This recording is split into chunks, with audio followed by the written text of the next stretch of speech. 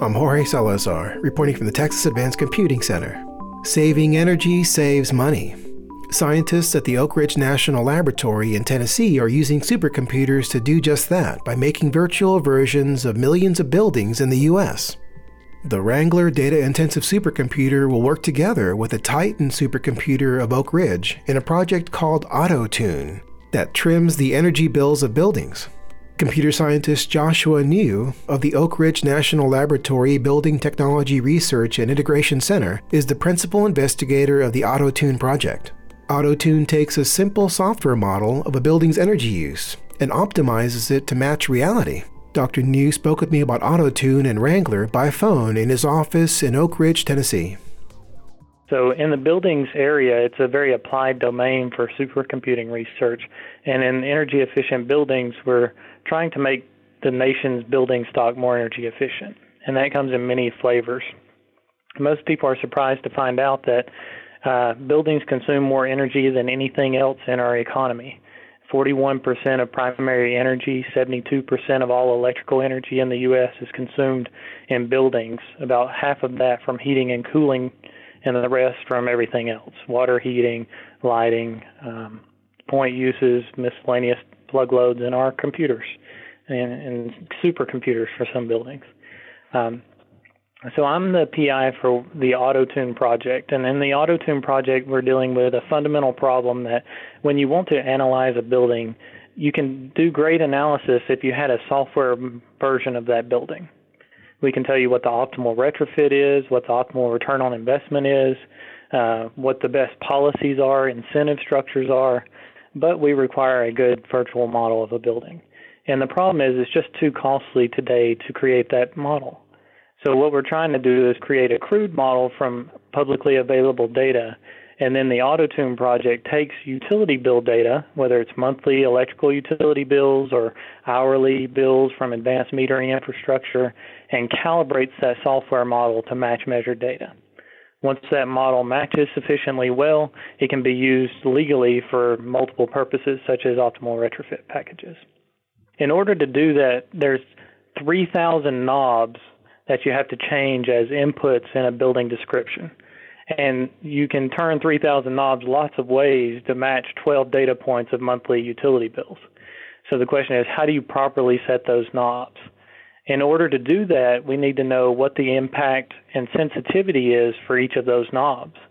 And so that's what we're using supercomputers for, is we're sampling the parametric space of inputs to figure out quantitatively how sensitive certain knobs are for affecting energy consumption for electricity, for natural gas, and for any other sensor data that we could collect or report from the simulation engine, and then use that to inform the calibration process so that it can create a model that really matches the way the building looks in the real world. Could you give us some examples of some of these parameters? Like, what are you looking at? Sure. So the calibration that we're working on can calibrate any numerical input in the input file. And the input file accommodates pretty much anything you could imagine. First, one of the largest sources of variance is how humans behave in their buildings. You know, we eat food and we spew out heat and moisture.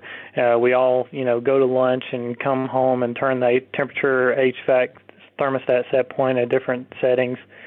So capturing the variability of humans is a big parameter that you can change. Every piece of equipment, every occupancy schedule, all those are temporal-based inputs into the software system. Another one goes down to the material properties. So, we have gypsum board and different layers of material in our walls and in our roofs. All those have thermal conductance and specific heats, and depending on the manufacturer and the time of year and the foundry it comes from, all of those have different variances that we take into account when we're doing calibration. So it goes from behavior occupancy to construction properties to infiltration rates. How often do people leave their windows and doors open and condition this air, and then it goes outside to condition the outside rather than the inside, as well as material properties. Maybe you could talk about some of the goals. Who are the users of this model, and how are they going to be using it? Sure. So the simulation engine itself is called Energy Plus that we use primarily. And while AutoTune can work on any software system as a multi-objective optimization algorithm, Energy Plus is the one that's of most interest to the Department of Energy, our primary sponsor. So the Department of Energy has invested $65 million since 1995 in the development of Energy Plus, and it can tell you practically anything you want to know about a building, as long as you have a software description of that building in the first place for Energy Plus to run on. And so the people that are most interested in using Energy Plus and other simulation engines of that ilk are large companies that usually fall under energy service companies, ESCOs.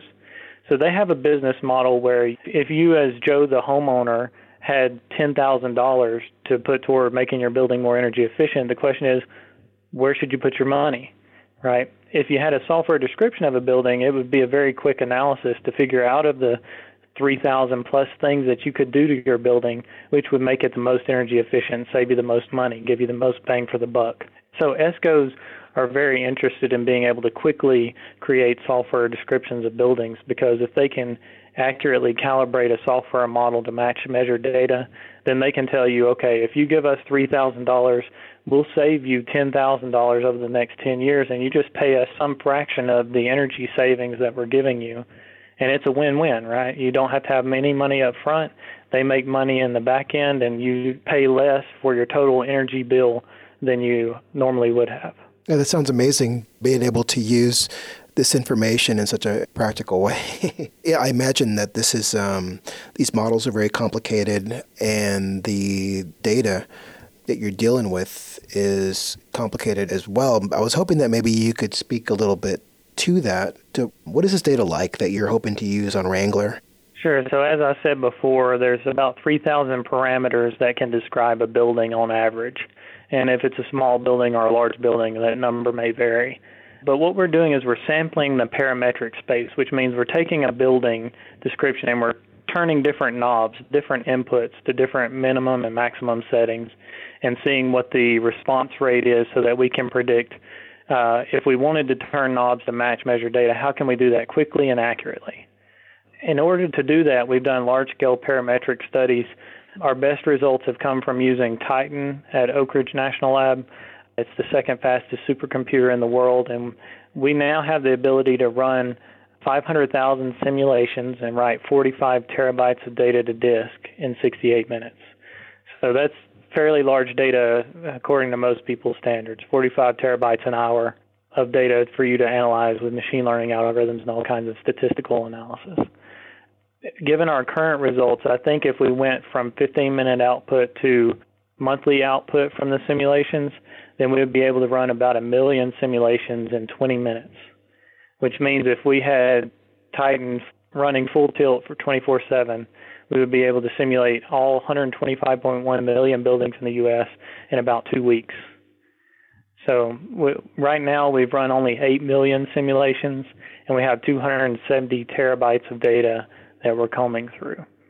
So I think that Wrangler fills a specific niche for us in that we're turning our analysis into an end-to-end workflow where we define what parameters we would vary.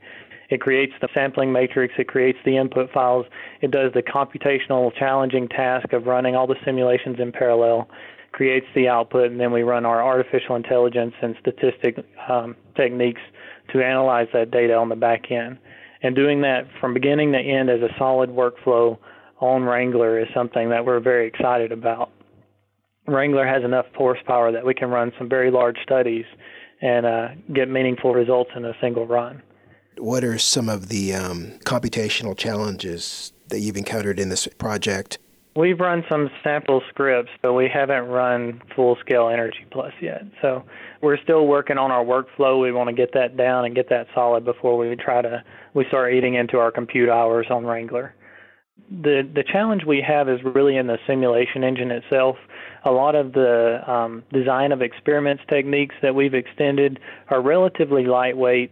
A lot of the analysis of variance, least squares measures, artificial intelligence algorithms, most of those are not computationally intensive the way that we're using them. The main computational heft is in running the physics-based simulation engine Energy Plus. So Energy Plus was recently cross-translated from Fortran to C++, It's now at about 650,000 lines of code that does all the physics, simulates all the physics that you would see in a traditional building. And it takes from 2 to 10 minutes to run an annual simulation for a single building. So if we're wanting to sample millions of buildings, that time adds up quickly in terms of core hours. Is there anything that I didn't ask you, Dr. New, that I should have asked you? Well, that's a good question. You have to be careful on asking scientists if they want to keep talking. But I certainly enjoyed the interview. There's nothing that comes to mind that I could point out, but we're very excited to be helping industries make our country more energy efficient, increase our energy security, and have a better and brighter future through enabling core technologies like the Supercomputing Center here. You've been listening to Joshua New of the Oak Ridge National Laboratory. For the Texas Advanced Computing Center, I'm Jorge Salazar.